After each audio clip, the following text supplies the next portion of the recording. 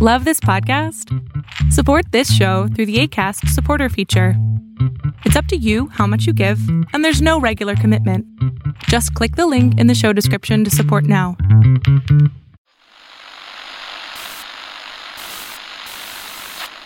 Nine, 12, 10, 28, 2, 23.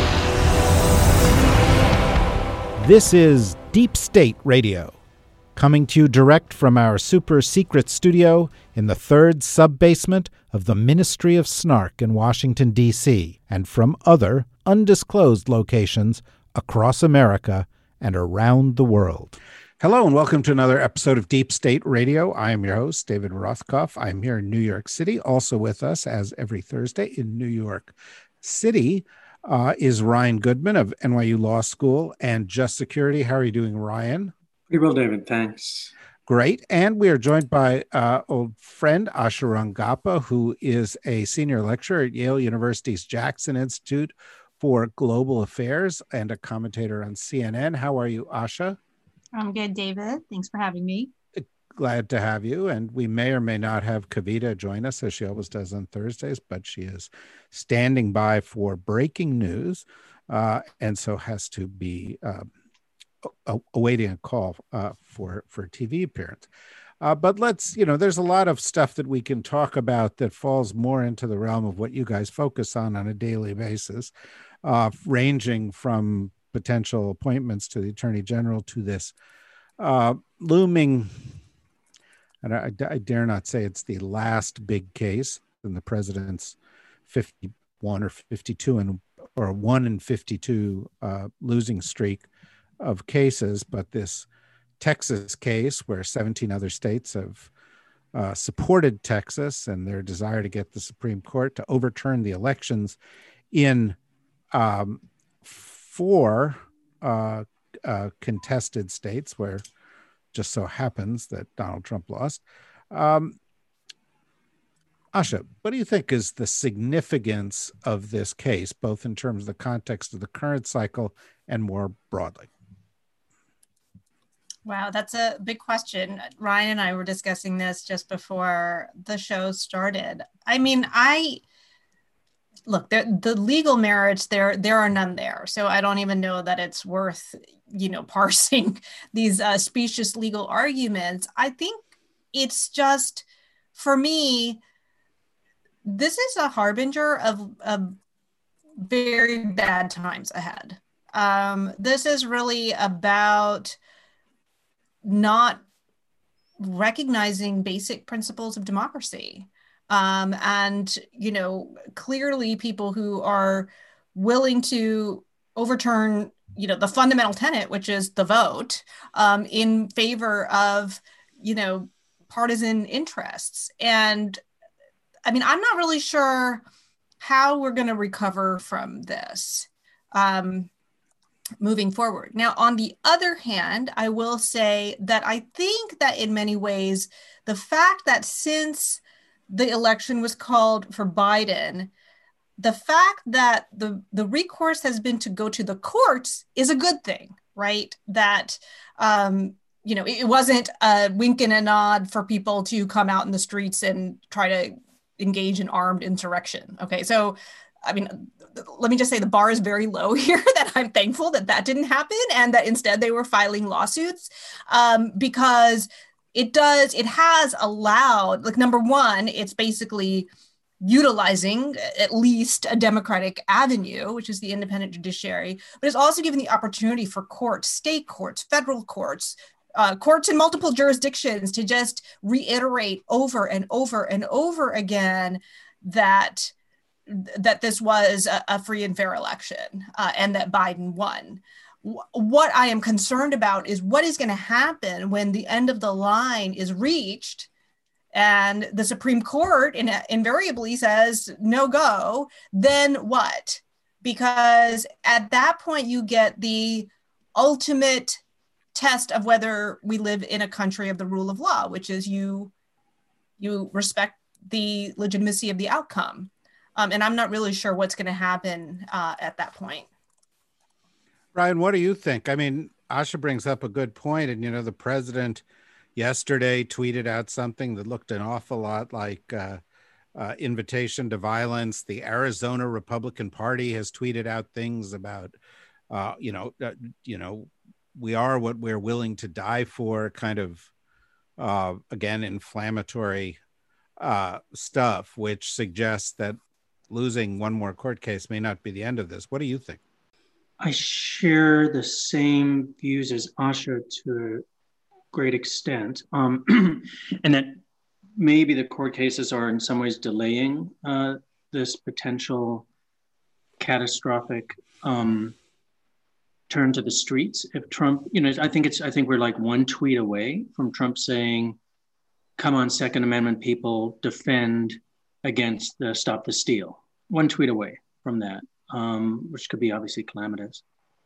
And I also agree with what Asha said about there's something relieving about the fact that they went to the courts first, at least, or have gone primarily through a litigation strategy, in the sense that I even think of it in a paradoxical way. There's scholarship about how lawyers can de-radicalize social movements and have in some ways undermined civil rights by legalizing strategies and professionalizing strategies. And I think that actually might even be having an effect on this potential domestic violence that would otherwise be in its place. At the same time, their legal strategy is part of their disinformation strategy. And we could talk a little bit more about that. But as Asha said, like the case by Texas in the Supreme Court has no legal merit, but that's not the point. The point is not whether or not it has legal merit, it's how it feeds their PR campaign. And then I guess I'll just add one more point, which is in terms of how dreadful the implications are for our democracy. I do think one of the pieces of this that truly keeps me up at night is the Stop the Steal narrative is a narrative that a huge portion of the country believes for the next umpteen years. And there's that piece that was written in the New York Times. There's an op-ed titled 1918, Germany Has a Warning for America by Bittner is the last name of the author. And the idea is that if a narrative like that gains hold, it really can radicalize a huge segment of a country. And in that instance, gave rise to fascism. And I worry about that. And the amount of elected Republicans that are jumping onto this or supporting this Stop the Steal disinformation campaign. So can I just add one thing also to the court strategy? I also think that the decision to use the courts, I want to be clear, wasn't some principled decision on behalf of the Trump campaign to, respect the rule of law and the independent judiciary. On the contrary, I think it resulted from a fundamental misunderstanding of basic legal principles and how the court system works and how difficult it is to get a case to the Supreme Court. I think that Trump was operating on the assumption that perhaps maybe thinking back to 2000, that all he needed to do was contest the result and somehow it would automatically wind up in front of the Supreme Court. And there he appointed 3 of those judges, which in his transactional mind means that they owe him a favor and that it would then go his way. I am certain that he is stunned at the string of losses, if in fact he's even been adequately told about them and he understands that. But I just want to be clear that I wasn't meaning to say that the decision to go to the courts was somehow principled or noble. I think it, to our benefit, it was just a basic misunderstanding of government, but it has at least, I think, maintained some sense of the rule of law in the meantime, until we get to the end of this road. Well, one of the ways to look at this is that what Trump is trying to do is a coup. He's trying to use the tools that he as the president has and all these lawyers have to get via means that appear to be legal, but actually are contrary to the spirit and the letter of the Constitution, the voters in 4 states disenfranchised. And that doesn't seem likely to work. I mean, I don't want to say it's not going to work, but it doesn't seem likely to work. But the other thing that he does, no matter what, with 50 odd lawsuits and barrages of tweets and the statements of essentially every Republican leader in the country, except for a tiny handful, is he casts a shadow of a doubt over this election process. He casts a shadow of a doubt over Biden's legitimacy. He casts a shadow of a doubt over the legitimacy of his defeat and gives him a grievance to go and use on the road and raise money against on the road. And, you know, this is consistent, and I don't think it's entirely an accident, with the whole strategy of disinformation that has been with this team since 2016, since the election. It's consistent with the Russian objectives of spreading disinformation in the United States, which is if you undermine what people believe, you cloud the issue, you make it possible for them to believe what's not true, you open the door for, you know, the kind of movement that we've seen so far. So even if it's a legal failure, it could be a strategic victory. Isn't that true, Ryan? I think that's definitely true. I think that's part of the point of it. And I think some of the cases were filed to feed that narrative. So there's like, one of the cases in Georgia, or one of the early cases, I think affected 56 ballots, right? But it gave this impression that there was litigation across the country, is one of the pieces of it that I think has been devised. And it's also more difficult. It complicates the truth of the matter, which he's trying. I think of it as a coup. I think of it as extra legal, what he's trying to do to hold on to power after having lost an election. But the litigation gives it this patina of legality, legitimacy. So that when people say he's stealing the election, well, you mean he's stealing the election because he's having his day in court, and the narrative that everybody gets to have their day in court, and that it gives cover to Republican senators to say, oh, everybody has the right to file your legal case, which of course others have then said you don't have a right to file frivolous legal cases. But I think that it's mixed up in that for sure. And I do wonder to how many of the people behind this initiative are planning it in a way. And I agree with Asha. I think that Trump himself is so clued out on the legal dimensions. I forget, I think he, you know, a few years ago, he said something about the Supreme Court bringing a criminal prosecution or something like that. You know, he really does not have a sense of how the court works within even the structure of the judiciary at that most basic level. But some of the other aspects of this seem incredibly devious and have been successful. There's a recent poll out that 72% of Republicans 72% of Republicans distrust the election results. And there was an earlier poll of tens of millions of, huge percentage of Trump voters distrust the election results. So there's a part that has become successful.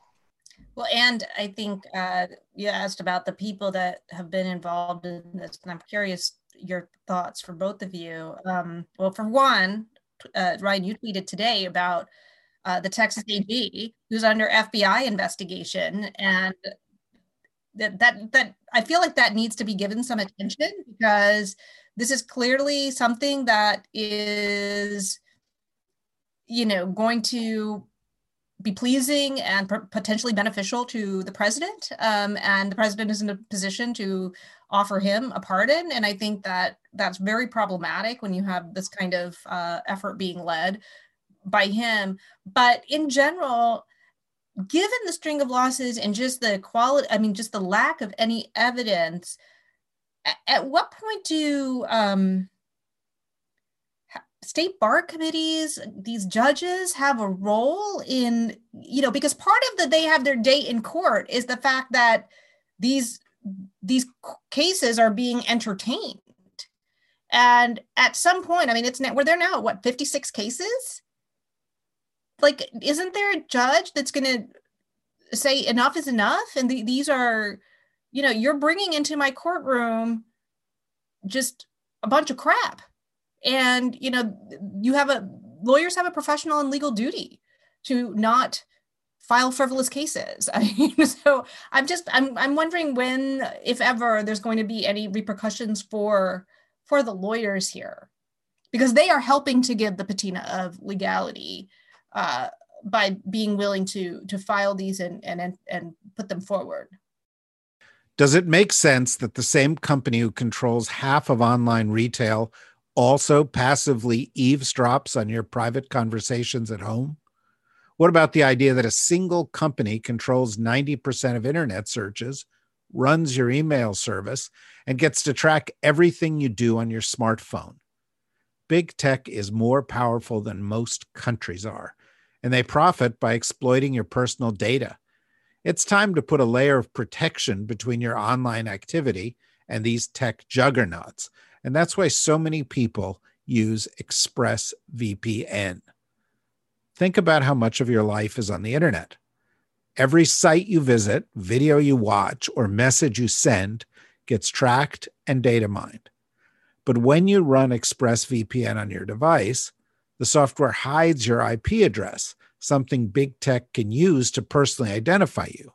So ExpressVPN makes your activity harder to trace and sell to advertisers. ExpressVPN also encrypts 100% of your internet data to keep you safe from hackers and eavesdroppers on your network. And ExpressVPN does all of this without slowing your connection. That's why it's rated the #1 VPN service by CNET and Wired. What so many people like most about ExpressVPN is how easy it is to use. Download the app on your phone or computer, tap one button, and you're protected. So stop handing over your personal data to the big tech monopolies that mine your activity and sell your information. Visit expressvpn.com/deepstate. That's expressvpn.com/deepstate to get 3 extra months free. Go to expressvpn.com/deepstate right now to learn more. So Ryan, you should respond to that. But when you do, start with where Asha started it, because the Texas Attorney General, Paxson, has been accused of crimes throughout his term in office. 7 senior lawyers in his office accused him of abuse of office, bribery, and other crimes. And there is a sense that he may be just fishing for a pardon here. And he may get it, knowing Trump. So, the corruption here works on many levels. Exactly. That's right. And this also comes right on the heels of Axios's Jonathan Swan reporting that Trump said to his aides something to the effect that everybody who's talked to me, he's considering giving them a pardon. But in other words, that Trump has a slew of pardons that he's thinking of giving.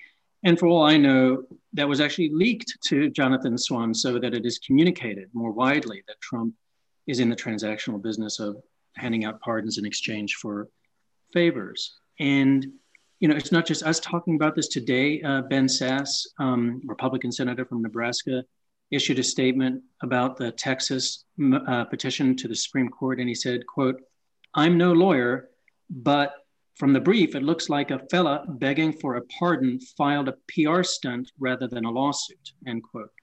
So he observes the same phenomena. There's a ridiculous, absurd suit being filed by the Texas AG, who is under criminal investigation by the FBI and has other indictments pending.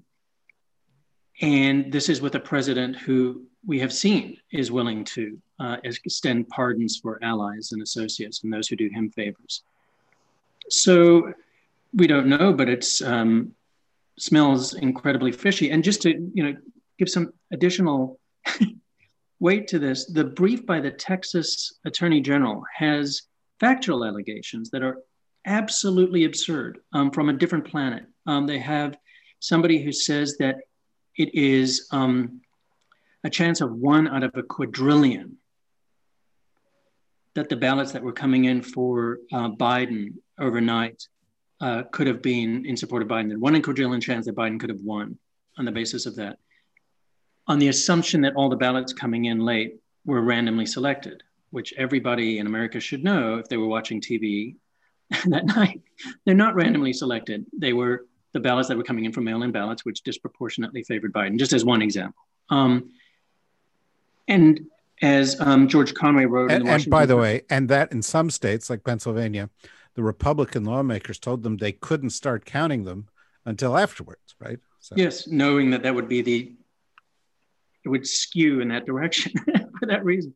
Well, and also that the Republican leaders, and Trump especially, was essentially discouraging his supporters from voting by mail. So, I mean, there are actual causative and correlative factors that would make those ballots predominantly Democratic. Yeah. And so, and as George Conway wrote in the Washington Post today in a column, to make the argument in a brief to the Supreme Court is insulting to the intelligence of the justices. None of those justices are going to consume that as a valid factual argument, let alone the legal arguments. So why is he doing it? And why is he the only one who did it? And he's this person who obviously could stand a lot to benefit from favors from the president. So I do think that's a real concern. And then the other parts of what Asha said, I agree as well. Rule 11 sanctions are very infrequently given out by judges, but surely to goodness, this is that time. And it is, and they are, I think it's 1 to 55. Is their losing streak, 1 to 55 or 1 to 56. And the one case that they have won, quote unquote, won, deals with a in very small fraction of ballots, so tiny in Pennsylvania that there was no reason for the Biden campaign to even contest them. It would not affect the outcome of the election. That's the one that everybody always talks about, the 1 to 55, now 1 to 56. And so if we were to talk statistics, we want to look at statistics. Exactly. Let's get into some statistical analysis here, Yeah. How can you file 55 cases, 56 cases and lose 55 of them? Something's going on there. And the cases that are based on, and the judges are throwing them out by actually saying words that are tantamount to frivolous. Like you have no allegations here that are supported by evidence. So, Asha, the president of the United States is doing something we've never seen before. We've gone through a lot as a country. We've had civil wars and we've had scandals and corruption and foreign countries trying to destroy us. We've never had a guy come in and say, let's set aside democracy and let's put me in charge. Let make me a despot, and that's kind of stunning. And you could write it off to narcissism or delusions of grandeur or something like that. But, this works on another level. As Ryan was saying, the president's talking about giving pardons to oceans of people. And he's used this strategy before to get people to be silent in investigations of him. He clearly wants to hold on to office to avoid prosecution. And at the same time, the incoming president seems to be sending messages, and sending some through his aides, that, prosecution of Trump is not going to be a top priority, which I think might be something that would embolden Trump in this regard. He's about to appoint an attorney general. We're going to learn a lot about sort of what his intention is as he appoints that attorney general. How do we reconcile a president who's doing something so unprecedented, is seeking to essentially gut the Constitution of the United States, with the apparent lack of appetite to go after him for this or any of the other federal crimes he may have committed? Yeah. So I think let me play lawyer for Biden right now, if I had to, give his argument, because I do think it's important. Biden is coming in presumably he has an ambitious agenda. He wants to fight COVID. He has economic issues he wants to tackle. And because Trump is Trump, he understands that if his Justice Department begins to investigate or prosecute Trump, that is going to eclipse everything in his presidency for years. Not only is that going to be what, are those cases going to be what gets covered, because it's basically the Trump circus all the time in the media, but then his own administration is going to help perpetuate the witch hunt narrative as something that is being carried over from the Obama administration. It's going to help solidify in the minds of Trump supporters that the Obama administration was in fact trying to sabotage Trump. I mean, so, it will also move backwards in many ways and not allow us to move forward. And I think, and then there's always the kind of more overarching ideas of, does it help or harm a nation to go after a president for the crimes committed? And this is sort of the considerations that Ford had about Nixon, about, do we want to put the country,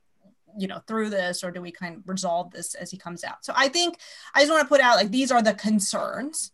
And I think that an incoming AG, who I would hope is interested in restoring the independence of the DOJ, and more importantly, restoring the perception of independence of the DOJ from the White House, might share some of those concerns. One thing that I think is worth putting out here, and this is something that I kind of discussed in a previous podcast and have been more convinced of through that discussion, and as I thought about it, is that the benefit of our, of federalism is that we also have the option for states to pursue charges against Trump. And it may be worth considering whether we can achieve some of the interests of justice by allowing states to pick up the baton. And particularly, I'm thinking here, the state of New York, and moving forward with investigations or prosecutions which would unburden the Biden administration and his Justice Department from some of these competing tensions and concerns. Ryan, would you like to make the counter argument, or do you just want to join on to the Biden legal team here and support Asha's argument? And I want to say, this is not necessarily, I don't know that I fully am on board with this view. I'm trying to articulate, if I had to, the best argument that he can make for it. Absolutely. And you did that well. And you're now on the Attorney General list. Yeah, and it's very hard in the sense, like, there are a lot of difficult variables. So, and I think I also am in this, maybe in the way that you were describing it implicitly, Asha, like, I think this is an ongoing conversation, and I'm not sure where I'll end up at the end of the conversation over the next weeks and months. But on the other hand, I think that if we are a nation that is about the rule of law, he has engaged in such extreme, frequent, fundamental violations of criminal law that to let him go scot-free without that being looked into and accountability and truth and accountability, I think that could be very damaging to the country. And we had an entire investigation with the Mueller report, and we have, thanks to Andrew Weissmann being more explicit and vocal about it, Volume 2 documents multiple ways in which the Mueller team found that the president had committed several crimes of obstruction. And how does a Justice Department that should follow the law and follow the evidence turn away from that? I think is a profound question. And then the other part of it is the kind of political calculation about Trump. I think a lot of what Asha said is very persuasive. That said, I'm in the middle of reading Ruth Ben-Ghiat's book, Strongmen. And one of the things she talks about in the early parts of the book are that one of the ways in which a strongman is able to gain great power and political support is by appearing as though they are above the law. The law does not apply to them. The law and people who abide by the law applies to weaklings. Those are the people who abide by the law. And I think that Trump has succeeded in that. His image as strongman is in part because of that the open defiance of the law. So I think justice, that's a reason for justice to be heard, and therefore, and for there to be a true reckoning between his acts and what the legal system is meant to stamp out. He's not above the law. He is actually a weak person and should be prosecuted if indeed he committed these grievous crimes. On the other side of the equation, I guess. And indeed, it's not just a strong man's view. It's also a rich guy's view.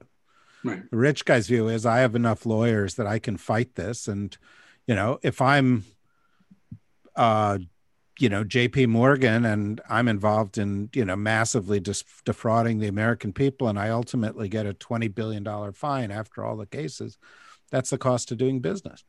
And that, that's kind of a way a lot of people of the ilk of Trump work.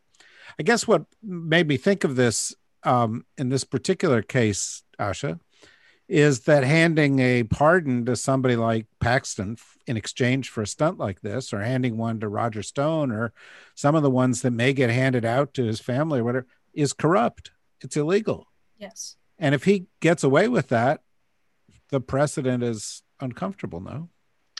Yes, and I think we do need to categorize Trump's crimes. There's so many that we can create a taxonomy for them. There are the crimes that he committed before he entered office that we know about. This is, for example, Stormy Daniels, individual one. That, to my view, is maybe high on the list of something that should be pursued, because it is something that has been investigated where there is already very strong evidence against him. It is basically an effort to cheat to obtain the position that he's now using to kind of claim this protection or immunity. And someone has already gone to jail for it. There is a fundamental, I think, injustice and unfairness if you have a crime that two people committed and one person is then sent to jail and the other person goes free. So I would say that that's kind of on the very high end. I think the obstruction instances with the Russia investigation are also high, though I think you start getting into trickier legal ground, because you have some of these Article 2 arguments. Can the president obstruct justice? Does it start bringing up, whatever, the validity of the Russia you restart rehashing a lot of things, and maybe some of those things you actually don't want set in stone. I don't know that I want the Supreme Court to decide that the president can't obstruct justice. That's not a great. So I didn't take you for a unitary executive advocate. No, and so but that's always the danger when you start litigating things that involve presidential power, because you can set into stone certain things that will then you're stuck with forever. So I think that's more in the iffy ground. Now, some of the stuff with pardons, I think it would be very hard. Like, we know they're corrupt at a gut intuitive level, but I think to actually investigate and prosecute them as bribery, there would be a very high threshold, again, because of the plenary power of the, of being able to give pardons, and how you would have to get to the state of mind, which would be very difficult to do. So that's I would say in presidential crimes, there's kind of a hierarchy. And then there are crimes that we don't even know about yet. Those, I think, are fully on the table, even if they were committed in the past. So, for example, it looks like once he's out of office, somebody's going to get his tax returns. And at that point, what we discover about his finances, the Trump Organization, bank fraud, tax fraud, all of these things, I think those are completely fair game. And I think actually, ironically, the fact that Hunter Biden is under investigation is actually a green light, because I don't think Biden will try to interfere in that. He definitely should not. And that will actually give him the moral authority to step back and say, look, this is, we treat everybody, justice is blind. And, I didn't do anything when my own son was under investigation. This is just, this is up to the FBI and the Justice Department. So my point is that there's a spectrum, I think, and certain crimes that might be more deserving and might be more open to pursuing. And both the bad thing and the good thing about Trump is he just commits a lot of crime. So I don't think we're ever going to run out of stuff that, he can be investigated for. And I think he's also going to continue criming even after he's out of office. And so those, again, anything he does moving forward, I think will be on the table and certainly will not be covered by any pardon, which would only apply to anything up until January 20th at the most. All right. Well, let me carry that a step further. Ryan, are there any pardons that he could give out that would make your head explode? In other words, like he pardons himself. He pardons, he tries to give some blanket pardon to his kids for the rest of their lives. What would make you nuts? What would be the kind of thing where we ought to go, nope, that's a bridge too far? I think a self-pardon is a bridge too far. And there's, separate question as to whether it's even constitutionally permissible.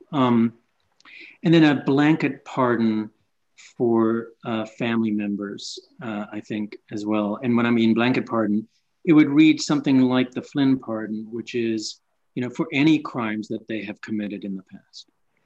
And then he stands up and in some ways he's been working towards this moment. He stands up and says, it's a witch hunt after me and my family.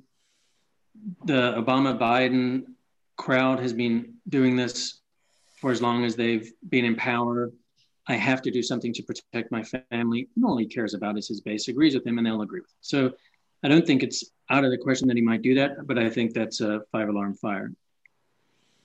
No. By the way, I think a self-pardon would make it incumbent on Biden on the Justice Department to test it, which means that they would have to charge him with something. I don't think you could just let that stand and just because once it stands, that becomes the precedent and the norm. And then the whole doctrine of no individual being above the law is over.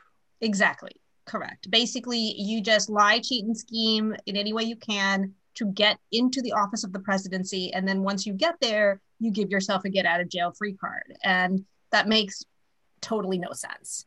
And so in many ways, if he gives himself a pardon, he is challenging the Justice Department to indict him. It's like it's playing chicken basically with the Justice Department.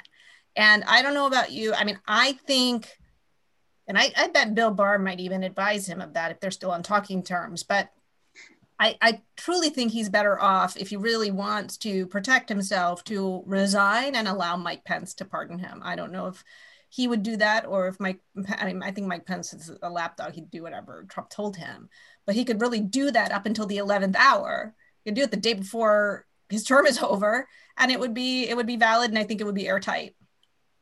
Yeah, no, it's true. And Pence would do it. He would say, oh, yes, sir. Just as soon as I'm finished licking the bottoms of your shoes, I will immediately give you the pardon that you wanted in my, 1 hour as president of the United States. Speaking of lapdogs, by the way, we have 101 Dalmatians as a movie about lots of little tiny lapdogs. 106 Republican House members have just signed on to the amicus brief of the Texas case, according to our news sources here, which is to say Twitter. That's 54% of the representatives of the House of Republicans in the House of Representatives have just signed on to a case that you guys just described as absurd and ridiculous. And I think it's, I'd love your comment on it, both of you, but I think it's relevant to what we were just talking about. which is Trump stands up and he says, this election was stolen from me. Everybody knows that. Everybody, 82% or 80% of Republicans believe that. All the people in my party believe that. If they're willing to steal the election from me, who knows what they'll do to me? I have to protect myself. And again, the corrosive effects of all this have not been calculated by a lot of these Republican politicians. Ryan, do you have a comment on this? Yeah, I think and then there's added to that are 17 attorney generals of 17 different states that have also signed a brief in support of the Texas petition. So he has controlled the party in such a way that it reminds me a lot of what I'm reading in the Ruth Van Geet book on strongmen. And if you look at it as that's the in some ways that's the subject of analysis is actually the party or the organization. And this is how parties and organizations do begin to function in the rise of fascistic or authoritarian personalities. And her book is as much about the common traits of these strongmen as it is about the people that collaborate with them. And so it's I think it's a very scary moment for the country.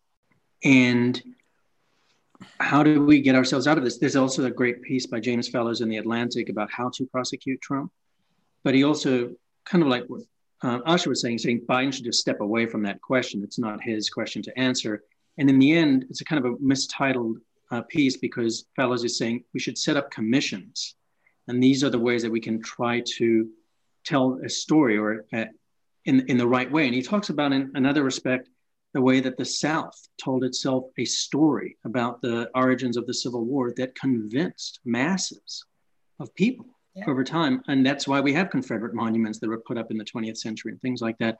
I think we're in a very difficult period that I do worry a lot about how the Biden administration will handle it because they need to address this. It will be there if it's either Trump in the personification of it or a Trumpist. And the people and a Trumpist will in all likelihood rise in the Republican primary for 2024. That will in all likelihood be the winner of the Republican primary, I would think. So that's where we stand. And the fact that we have 106 Republican members of the House doing it, at the same time, I was pleased that the other, whatever it is, 46% did not. I immediately looked for Will Hurd's name. He did not sign on to it.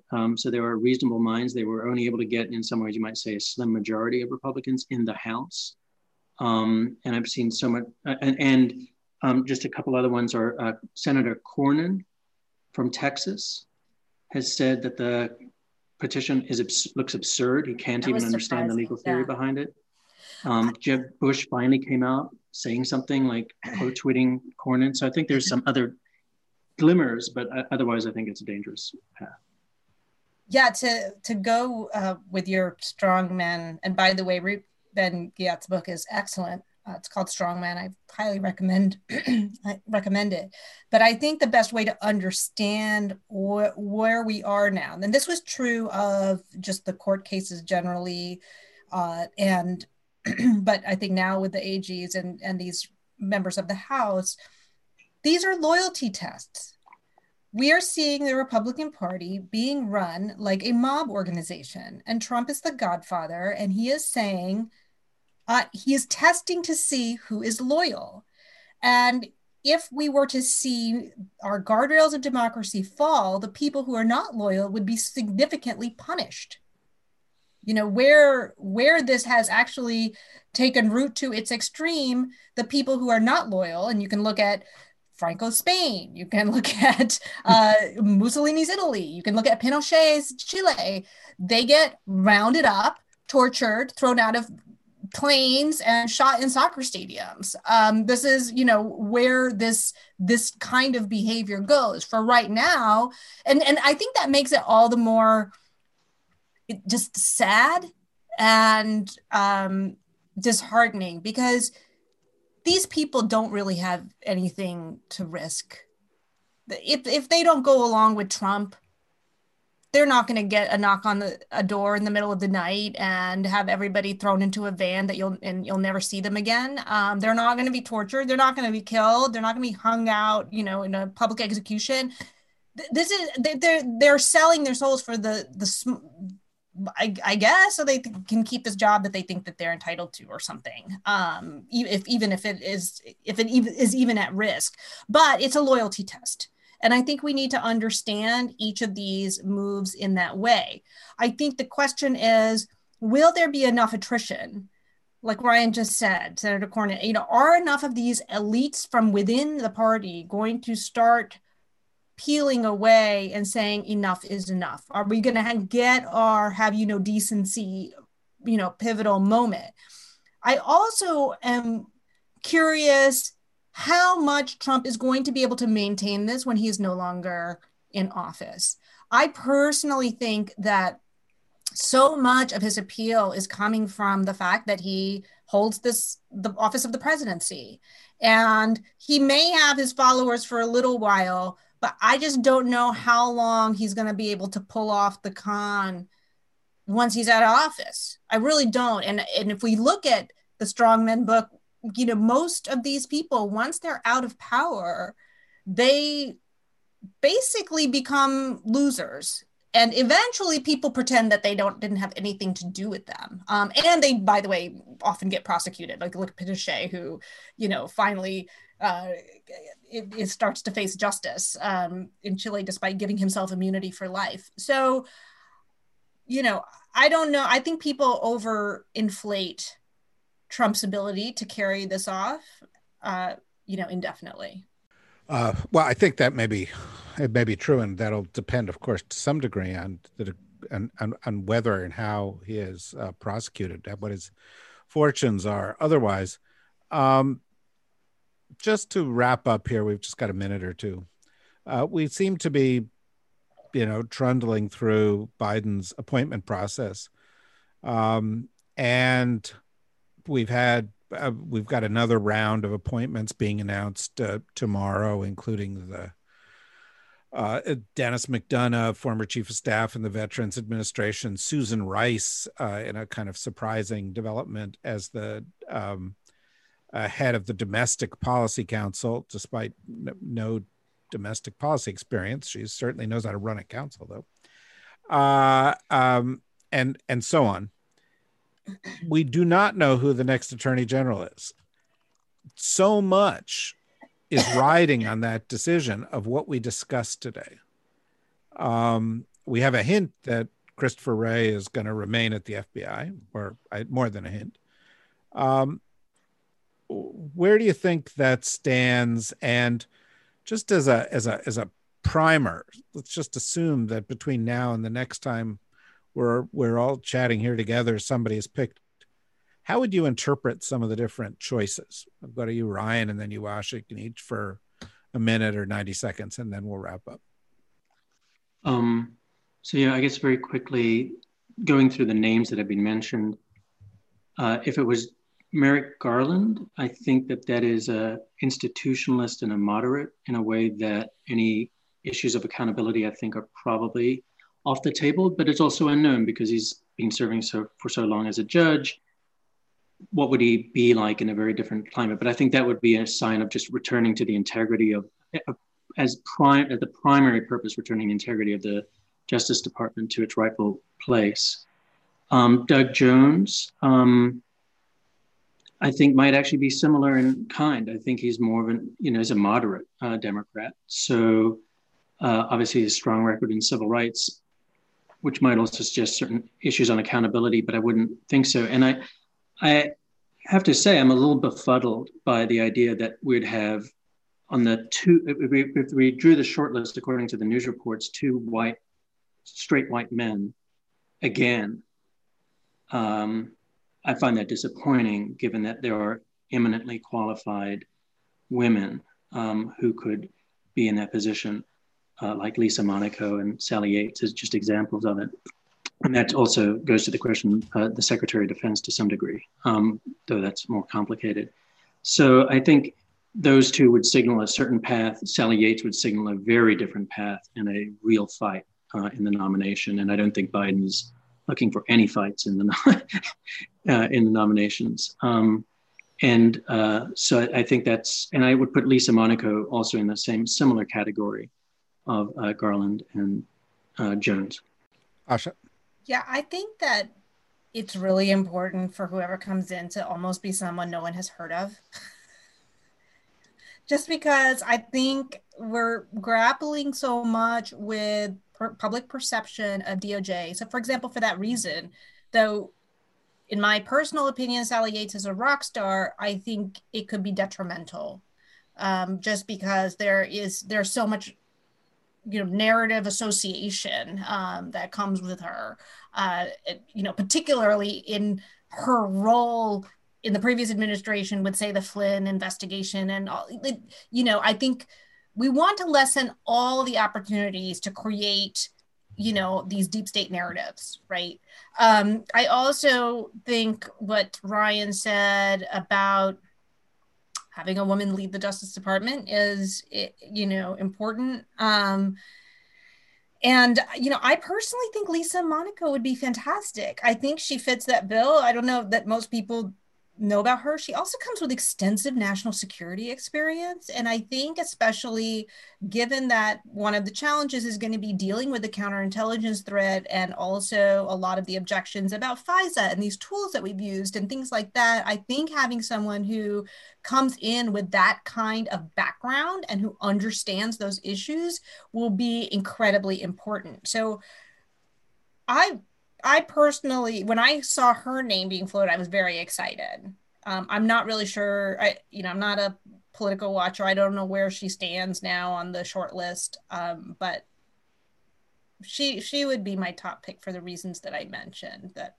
Well, it's interesting because I think Biden has shown very little appetite to get into confirmation battles, with the possible exception of the Neera Tanden appointment, which is somewhat controversial for ridiculous reasons.